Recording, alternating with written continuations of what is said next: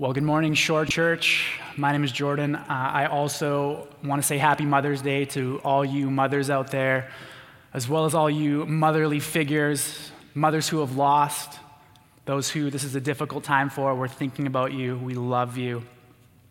I also want to acknowledge that we are recording this morning on the territory of the Coast Salish people, specifically the Musqueam and Tsleil-Waututh nations.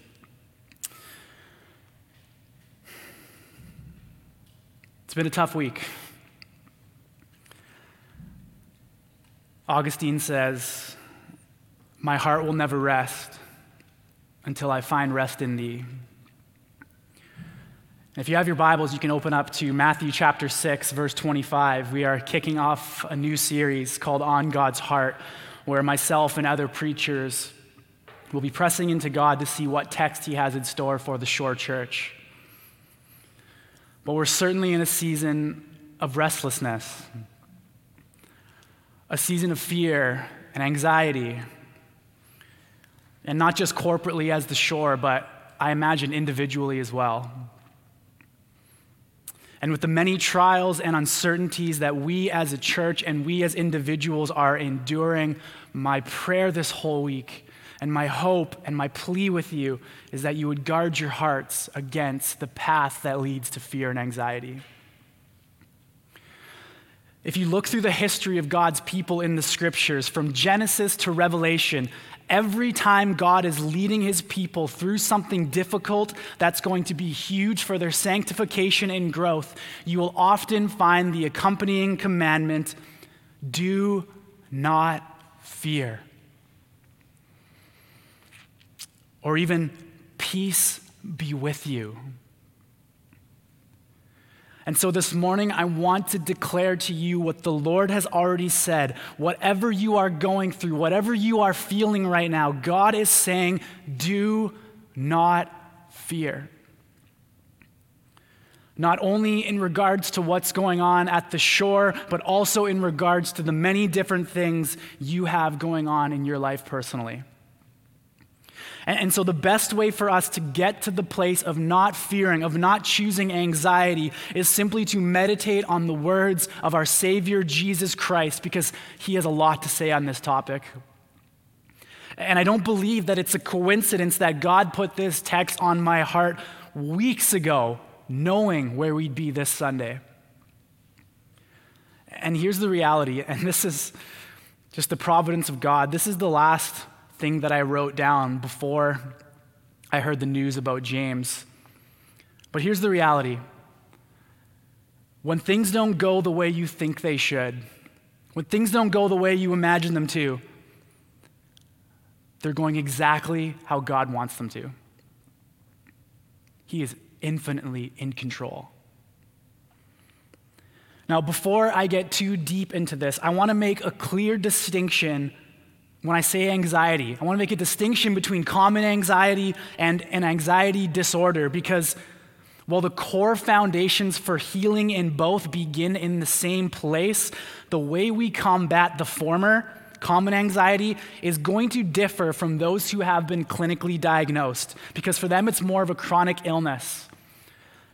And I had originally planned to speak into that a lot more this morning, but I felt led in another direction, so I will share a lot of resources and ideas I have on this. Mental illness is really something that's important to me and I think about, so I will be sharing that in another platform, maybe a newsletter or a video. But I just want to say out of the gate, saying to someone who has been clinically diagnosed, who has an anxiety disorder, saying to them, hey, just don't worry about it. Just don't think about it. It's like saying to someone with a broken leg, just walk it off. How's that going to go? Not well. You can't just ignore the fact that your body is hurting. Like even with a broken leg, you have to take the appropriate measures to care for yourself. So I want to make that distinction. And so I realize that if you have an anxiety disorder, you've been clinically diagnosed, some of what I'm saying won't be so simple to apply. However, I do believe it's where you begin to find healing and help. Now, I don't think it would be shocking for me to say that our culture right now is being devoured and overwhelmed by fear and anxiety. In a New York Times article, we read this: anxiety is now the most common mental illness in America, affecting an estimated 40 million adults. And that figure doesn't even count the far greater demographic who are garden variety worriers, so us with common anxiety. People who fret when they or someone they know are late, who worry when they hear a siren, who are sure a phone call in the middle of night means someone is dead. The tenuousness of modern life can make anyone feel rotten. And in societal moments like the one we are in, where thousands are losing jobs and homes, our futures are threatened from everything from diminishing retirement funds to global warming to brain tumors, it often feels that we're living in the age of anxiety. And that 40 million figure, that's only talking about adults in America. As someone who spends a lot of time with youth, parents, if you have teenagers, you know that anxiety is consuming that generation. That 40 million is going to skyrocket in the coming years. No one is exempt from anxiety. There's millions who are undiagnosed, who are being devoured by fear and anxiety. It's literally eating up hearts and even killing people. One pastor says, I think the dirty little secret of the Western church is fear and anxiety. How many men and women within our churches have fear and anxiety that is quietly strangling them every single day?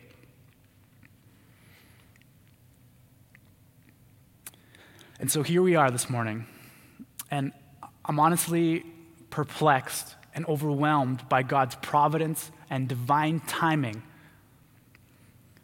that he had this text stirring in my heart well before I knew anything was happening at the shore. And so here we are in this season where if there's ever been a time for fear and anxiety to rear its head in our family, it's now. And so as a preacher, I want to help you get into my heart and know that I desperately do not want us to fall into this. I don't want us to be devoured. I don't want us to be overwhelmed. I don't want us to feel uncertain. And if you think about the implications of fear and anxiety, don't they often lead to sin? I don't want us to forget the love and care our Father has for us. Now, when I say anxiety, I also want to make it clear that I'm not simply talking about difficulties or being troubled, because that's part of life, isn't it? Jesus himself, the scriptures say, was troubled to the point of death. That's what Matthew tells us. Before he goes to the cross, he's pleading with his disciples to pray with him because the difficulties of life were so hard, they were pressing in on him. And so life happens. Circumstances come crashing down, things change, difficult times come into our life, day in and day out. The life just presses on us, and we're in a difficult season right now. And really, I believe that trouble and difficulty can be a friend of sorts, because here's what difficult circumstances have done in the lives of God's people. They tap you on the shoulder, and they walk you to a point where you have a choice. So trouble, grief, distress come knocking at your door, and they take you to a choice in the middle of that trouble to either choose by God's grace to trust in the Lord, trust that he is good and sovereign and is working all things for your good in the midst of that trouble or pain, or you can choose to let your heart wander away from God. Forget that he's sovereign and loving, and let your heart be dominated and ruled by anxiety. And sure, I don't want us to go that way. And so let's look at what Jesus says about this, because the beautiful news this morning is that Jesus Christ loves you. He does not want you to wander down that path towards fear and anxiety. He understands our pain because he's experienced it himself, and so he devotes an entire portion of his teaching to anxiety, and he teaches us how to guard against it. And so that's where we are in Matthew 6:25. We're in the middle of what's called the Sermon on the Mount, really Jesus' most famous teachings. And I'm excited, in August, we're going to be going through the very first texts of this, the Beatitudes. Now, at this point, Jesus has gathered many followers of his disciples, if you will, and that's going to be encouraging because the fact that he has to talk to those who are closest with him about anxiety, that tells us that Jesus does not assume that we don't struggle with anxiety, but rather he assumes the opposite, that we will. And he's going to teach us how we get through it by God's grace. And so to set the stage, you can read it later, but the verses right before 19 to 24, Jesus is teaching that for your heart to be dominated and controlled by anxiety, again, not troubled, not distressed, that's part of life. I'm talking about choosing to let your heart and your life not trust in the Lord's plan and instead worry and be anxious and be controlled by those things. Jesus is saying that exposes the state of your heart. That is a symptom that your heart is being controlled by an idol, turning to something other than God to be God. Most of the time, that's ourselves.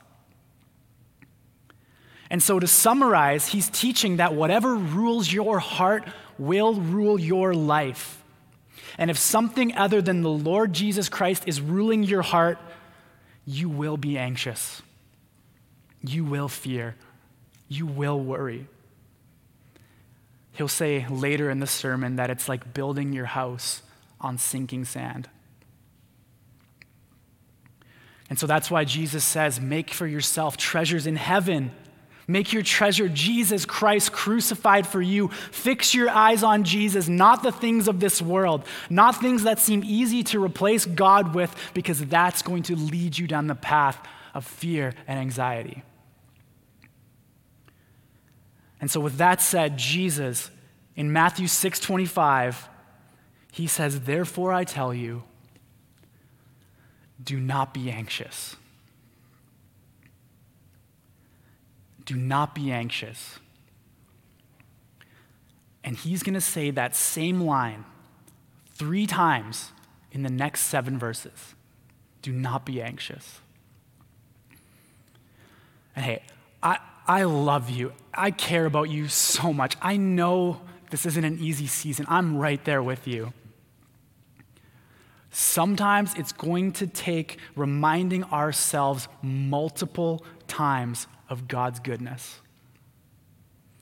Sometimes it's going to take praying the same thing again and again and again to find healing and strength. That's what Jesus does when he's in the garden. So undoubtedly in this section, this is what Jesus is trying to get across to his followers. And take comfort in knowing that these are his closest followers. His inner 12 disciples are there. They're with him every single day. Even they come up against distressing circumstances and they forget that Jesus is in control.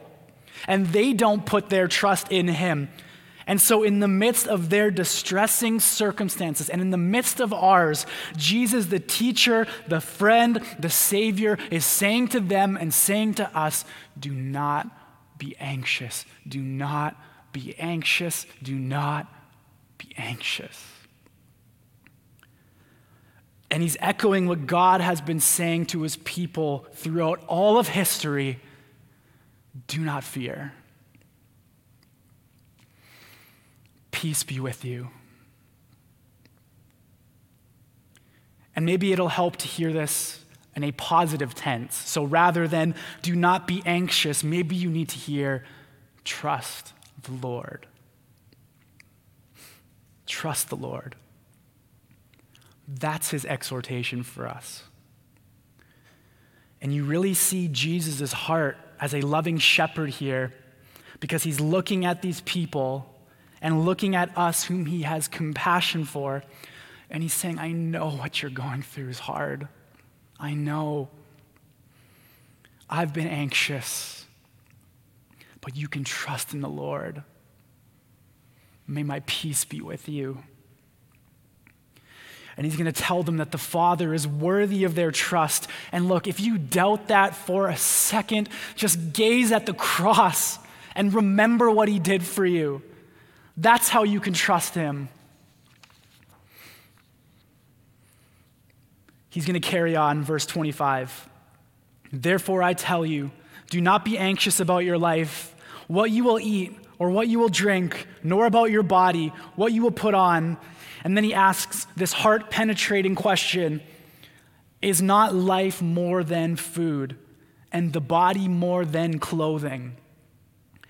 He says, do not be anxious about these things, because is not life more than those? And so whatever it is that you and I are prone to be anxious about, whether it be the state of our church, whether it be your bank account, your home, your family, your children, whatever it is you are tempted to be anxious about and let anxiety control and rule your heart, Jesus would say to you and I, is not life more than blank, whatever that thing is?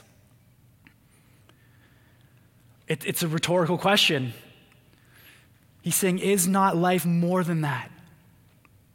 It is, specifically life with Jesus. And he's going to go on and ask another rhetorical question. Verse 26, he says, look at the birds of the air. They neither sow nor reap nor gather into barns, and yet your heavenly Father feeds them. Here we go. Are you not of more value than they? And he's really beginning to get to the core of our anxiety. He's already said, don't be anxious. No, trust the Father. Life is more than that. And now he's saying, look at the birds. And look, nobody really cares about birds, right? Maybe there's like 1% of you who really cares, so I apologize. But most of us don't care at all about the birds. But here's the thing. The Heavenly Father cares deeply for the birds. He provides for them. He faithfully, day in, day out, provides for the birds, gives them everything they need. And you who are his children, you who have been adopted into his family as sons and daughters, if he takes care of the crows and of the pigeons, is he not going to take care of you? Does he not care about you more?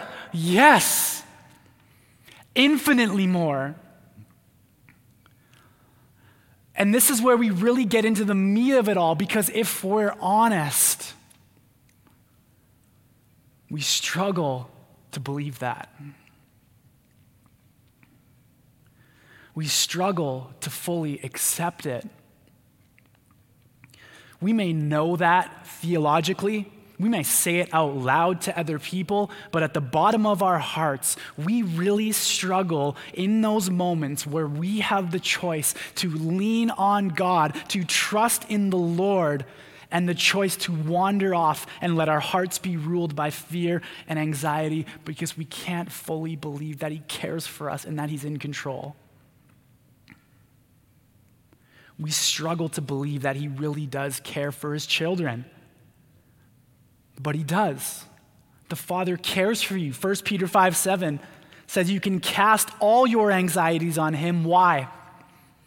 Because he cares for you.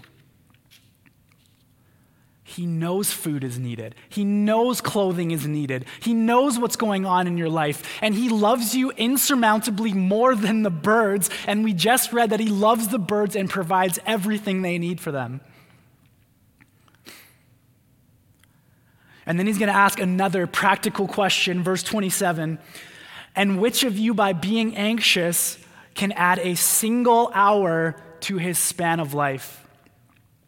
And so not only has he said, okay, don't be anxious because life is more than that. And you can look all around you at the birds and creation and see that it's screaming at you how much God cares for his children. But now he's saying anxiety, fear, worry doesn't work. It doesn't work. It doesn't add anything positive to your life. It doesn't change anything that's happened, anything out of your control. It may give you a false sense of control because you're so invested and worried about it, but it doesn't help. Every second you spend in anxiety and worry, you are missing opportunities to pursue things of true value. You are wasting the limited time you have here on earth. That's what Jesus is saying. He's saying you add nothing of value to your life by being caught up in fear and anxiety.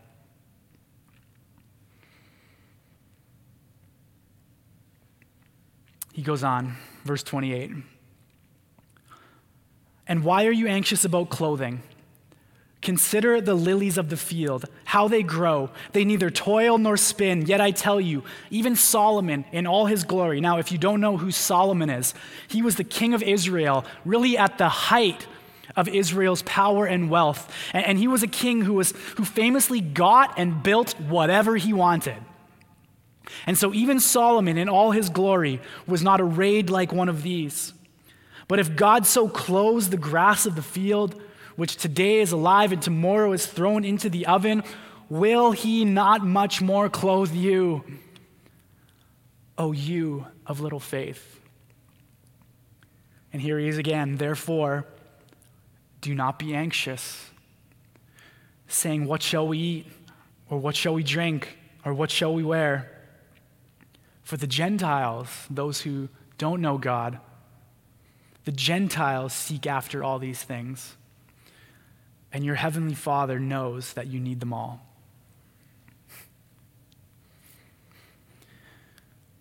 Now, in the midst of everything that's happened this last week, verse 32 has really taken on a new life and really penetrated my heart. Because what Jesus Christ just said was, when you worry, when you don't trust his plans, when you're anxious, when you fear, you act like someone who doesn't know me. Because that's how the Gentiles lived. They were a group of people who did not have a heavenly Father, who did not accept Jesus as their Savior, as the one who died in their place so that we might have forgiveness of sins and eternal life. And when we fear and worry, Jesus is saying we deny that same truth. And so Jesus is leaning into his followers here, leaning in towards you and I. And he's saying, but you who know you have a heavenly Father who cares for you, who has been in control from the very beginning, you have nothing to fear. Nothing that has ever happened in the history of the world has been a surprise to him. There's nothing that isn't a part of his perfect, sovereign will. He is, always has been, in complete control. And I could show you countless texts on this. I'm just going to show you 3. Romans 8:28 says, and we know that for those who love God, all things work together for good, for those who are called what? According to his purpose. Colossians 1, for by him all things were created, in heaven and on earth, visible and invisible, whether thrones or dominions or rulers or authorities, all things were created through him and for him, and he is before all things, and in him all things hold together. Isaiah 45, God says, I form light and create darkness. I make well-being and create calamity. I am the Lord who does all these things. He is in complete control. The future isn't just something he knows about, it's somewhere that he is. And he loves the birds and the grass and all of creation, but he loves you infinitely more. You might remember back in our series on 2 Corinthians, I preached a sermon where we talked about one of the areas where we should look different from the rest of the world, and that being money. The way we view and spend our money should mark us different from unbelievers.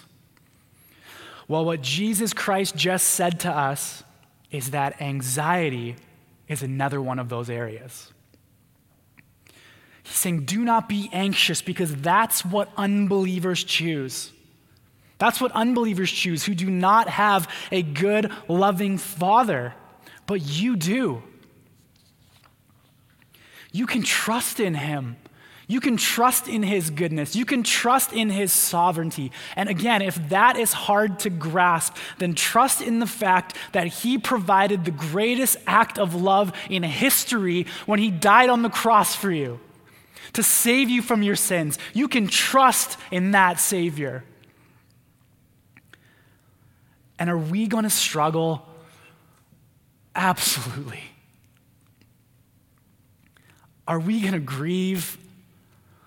Yes, I'm grieving right now. Will we be troubled? Of course. Are we going to have days where it feels like the weight of the world is against us and we struggle to remember God's goodness? Yeah. But Jesus is saying, trust in the Lord. And in the midst of perhaps the most difficult time in the Shore Church's history,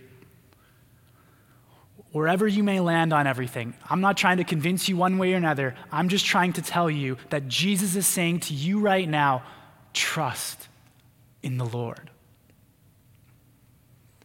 That should mark us. Let's finish the text, verse 32. For the Gentiles seek after these things, and your heavenly Father knows that you need them all. So what do we seek after then? But seek first the kingdom of God and his righteousness, and all these things will be added to you. Therefore, do not be anxious about tomorrow, for tomorrow will be anxious for itself. Sufficient for the day is its own trouble.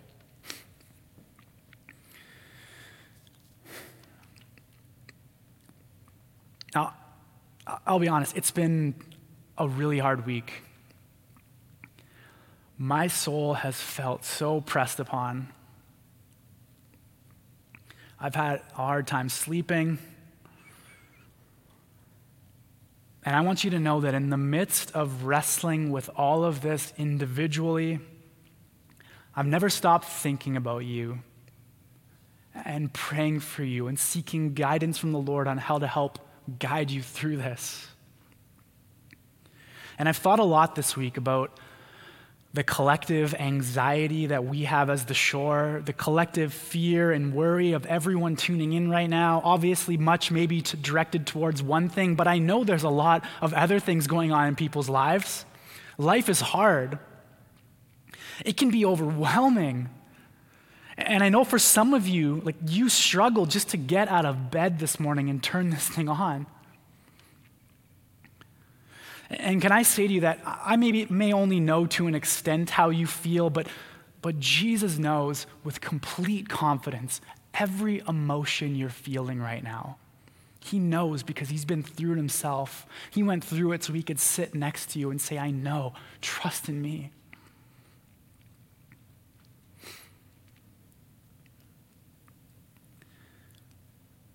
And I'll just lay it all out there, but preaching a sermon carries a lot of weight in itself. Knowing that, I'm going to have to stand in front of God and give an account one day for everything I say. And so that's always weighty. But let me tell you about the anxieties that I've felt this week. I felt an insurmountable pressure knowing that I was going to be preaching the first message after everything that's gone down. I felt anxiety thinking that you're going to look at me like Jordan's just trying to replace James, or I was in anxiety thinking about how you're going to have your magnifying glasses out and just like picking apart everything I say. And I've been restless. And I've been numb. And the path that leads to anxiety and fear has looked really appealing to me. And I've even taken a few steps down it. But by God's grace, he's helped me to trust in him through this.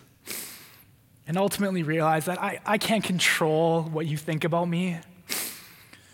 And ultimately, I just want people to know Jesus. I'm not trying to replace anyone. I just want you to know Jesus. I'm going to continue to do that the best I can. Whatever you think about me is whatever you think. It's out of my control. Ultimately, I trust in the Lord, and he's helped me through this so much. I find my hope in him. And I know for some of you, this hasn't just been a tough week. This has been a tough month or years. It's been hard for you, whatever you've been dealing with. And if that's you, I want you to know that there's another path, that there's hope, that the same power that raised Jesus from death is alive and at work in you to strengthen you and lead you on the path to trust in him. But I get it. I get that it's not that simple. It's not that easy. It's not just getting off one path and hopping on another. It's not that easy. And so what do we do? How do we do this? Because so often we quietly make our way down the path towards anxiety and no one knows we're going there. And maybe you've been on that path for so long that you don't even recognize that you're there. And so I don't have any like tacky, creative 5-step process or 3 S's to freedom. But there are a few things we can consider in those moments when the Holy Spirit leads us to the place where we really do have the choice to choose to trust the Lord or to wander off into anxiety. And if you're there right now, if you're being dominated and controlled and ruled by anxiety, here's what I would say: don't put a Band-Aid on it. Don't look for a temporary fix. Get to the heart of it.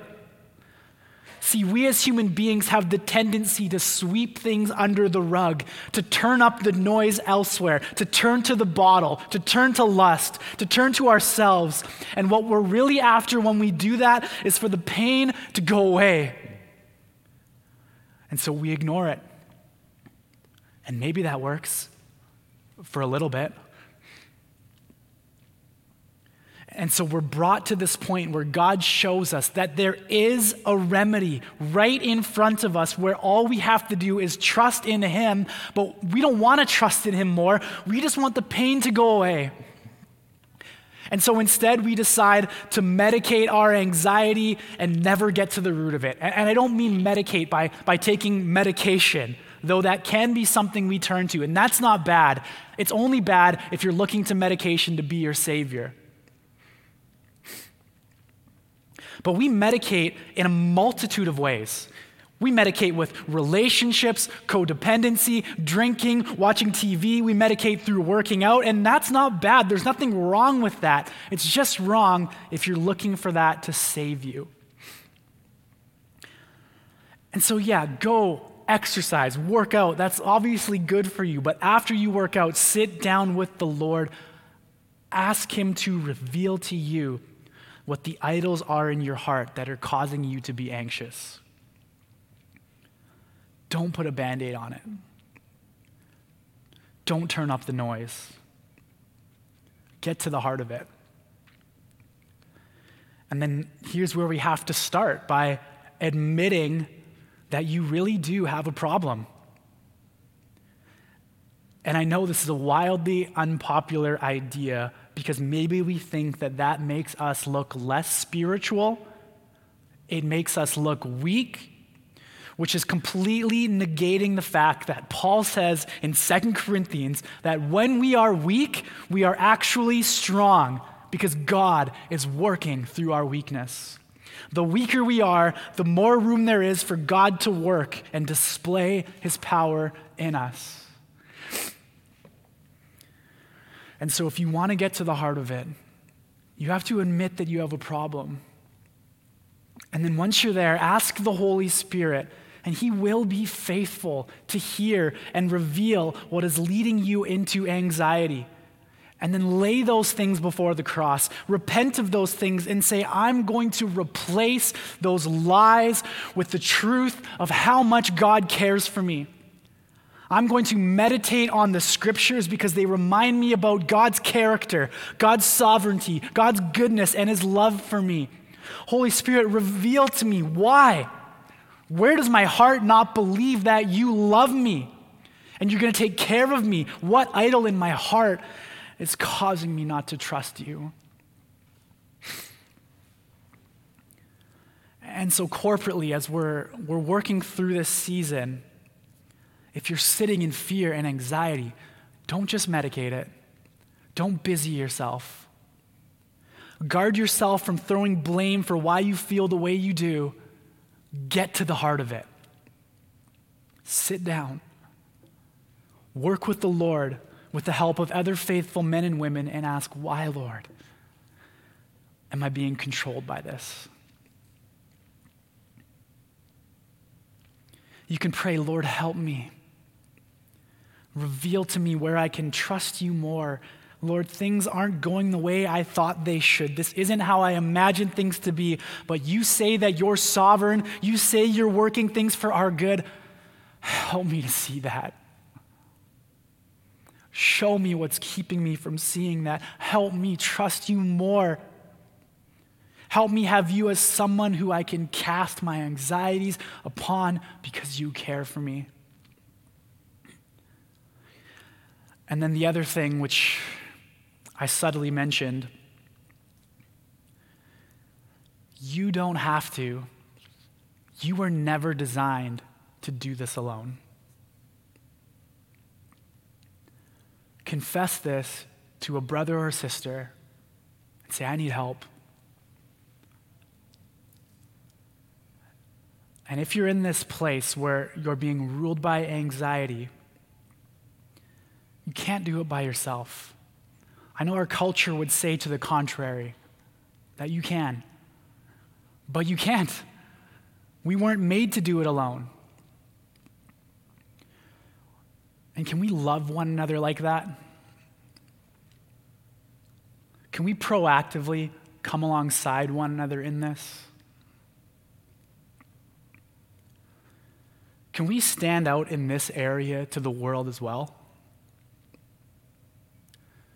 Where we humbly admit fear and worry, and we in love come alongside one another, even if we don't agree on some things. Can we love like that? Call me delusional, call me unrealistic, but I believe we can sacrificially love one another even if we don't agree on things. And I have proof. Because I know with confidence that Jesus loves me. And I was an enemy of Jesus before he found me. I wanted nothing to do with him. I didn't agree with a word he said. And even when I was against him, he loved me. Can we love each other like that?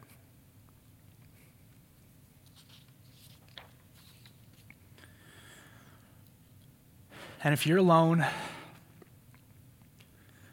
I would encourage you to get in a community group. Email me. I'd love to get you connected or chat with you.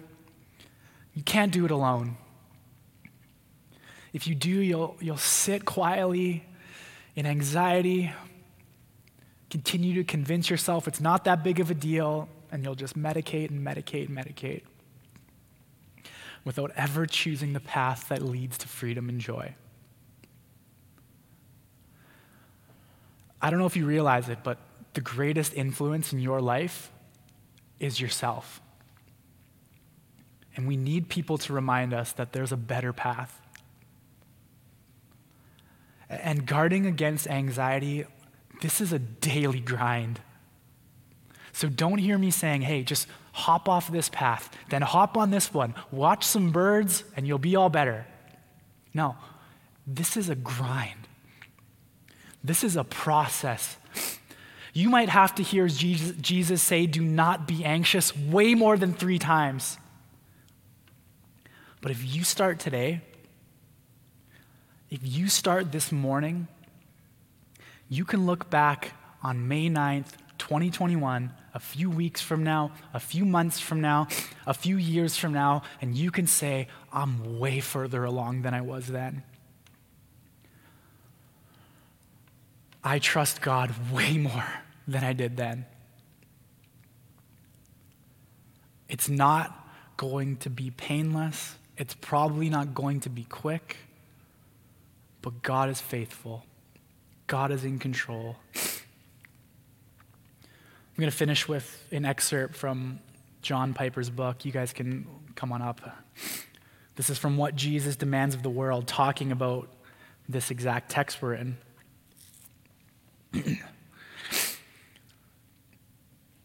He says, there have been kings who find it very effective to keep their subjects in constant anxiety. If the people are anxious about their life and worry about where their next meal is coming from, then perhaps they will be more willing to do the king's bidding in order to get the food they need from the king's storehouse. Anxiety keeps them in their place. Fear makes the monarchy firm. But one of the greatest things about Jesus is that he does not want his people to be anxious. He does not secure his kingship by cultivating anxiety. On the contrary, the aim of Jesus' kingship is to free us from anxiety. He doesn't need to keep us anxious in order to establish his power and superiority. They are untouchable and invincible. Instead, he exalts his power and superiority by working to take away our anxiety. Jesus is saying this morning, do not be anxious, do not be anxious, do not be anxious. Trust in the Lord, trust in the Lord, trust in the Lord. Let's pray. So God, we need your help. Jesus, we thank you that you care about us, that you know we struggle with this, which is why you teach us about it. But we confess that we cannot do this alone. We cannot get off this path that leads to anxiety without you, without your help. And so I pray for my brothers and sisters watching right now with whatever they're wrestling with, whatever crossroads has led them to this point where they have the choice to choose to trust in you or choose to wander into anxiety. Lord, I pray that you would give them the knowledge and the strength and the courage to choose you, to trust in you, God. We confess that we often forget that you are good, that you care for us, that you're in control, that you have a plan for us. And I thank you for the cross, that in the midst of us continually not choosing you, you take us back again and again because you love us. And so I pray for boldness for my brothers and sisters to just do the painful yet beautiful work of self-examination, to see where they aren't trusting in you. And may you lead us on a path that leads to freedom and joy, a path that sits in your peace, a path that trusts in you. We love you. We need you. We pray these things in your beautiful name. Amen.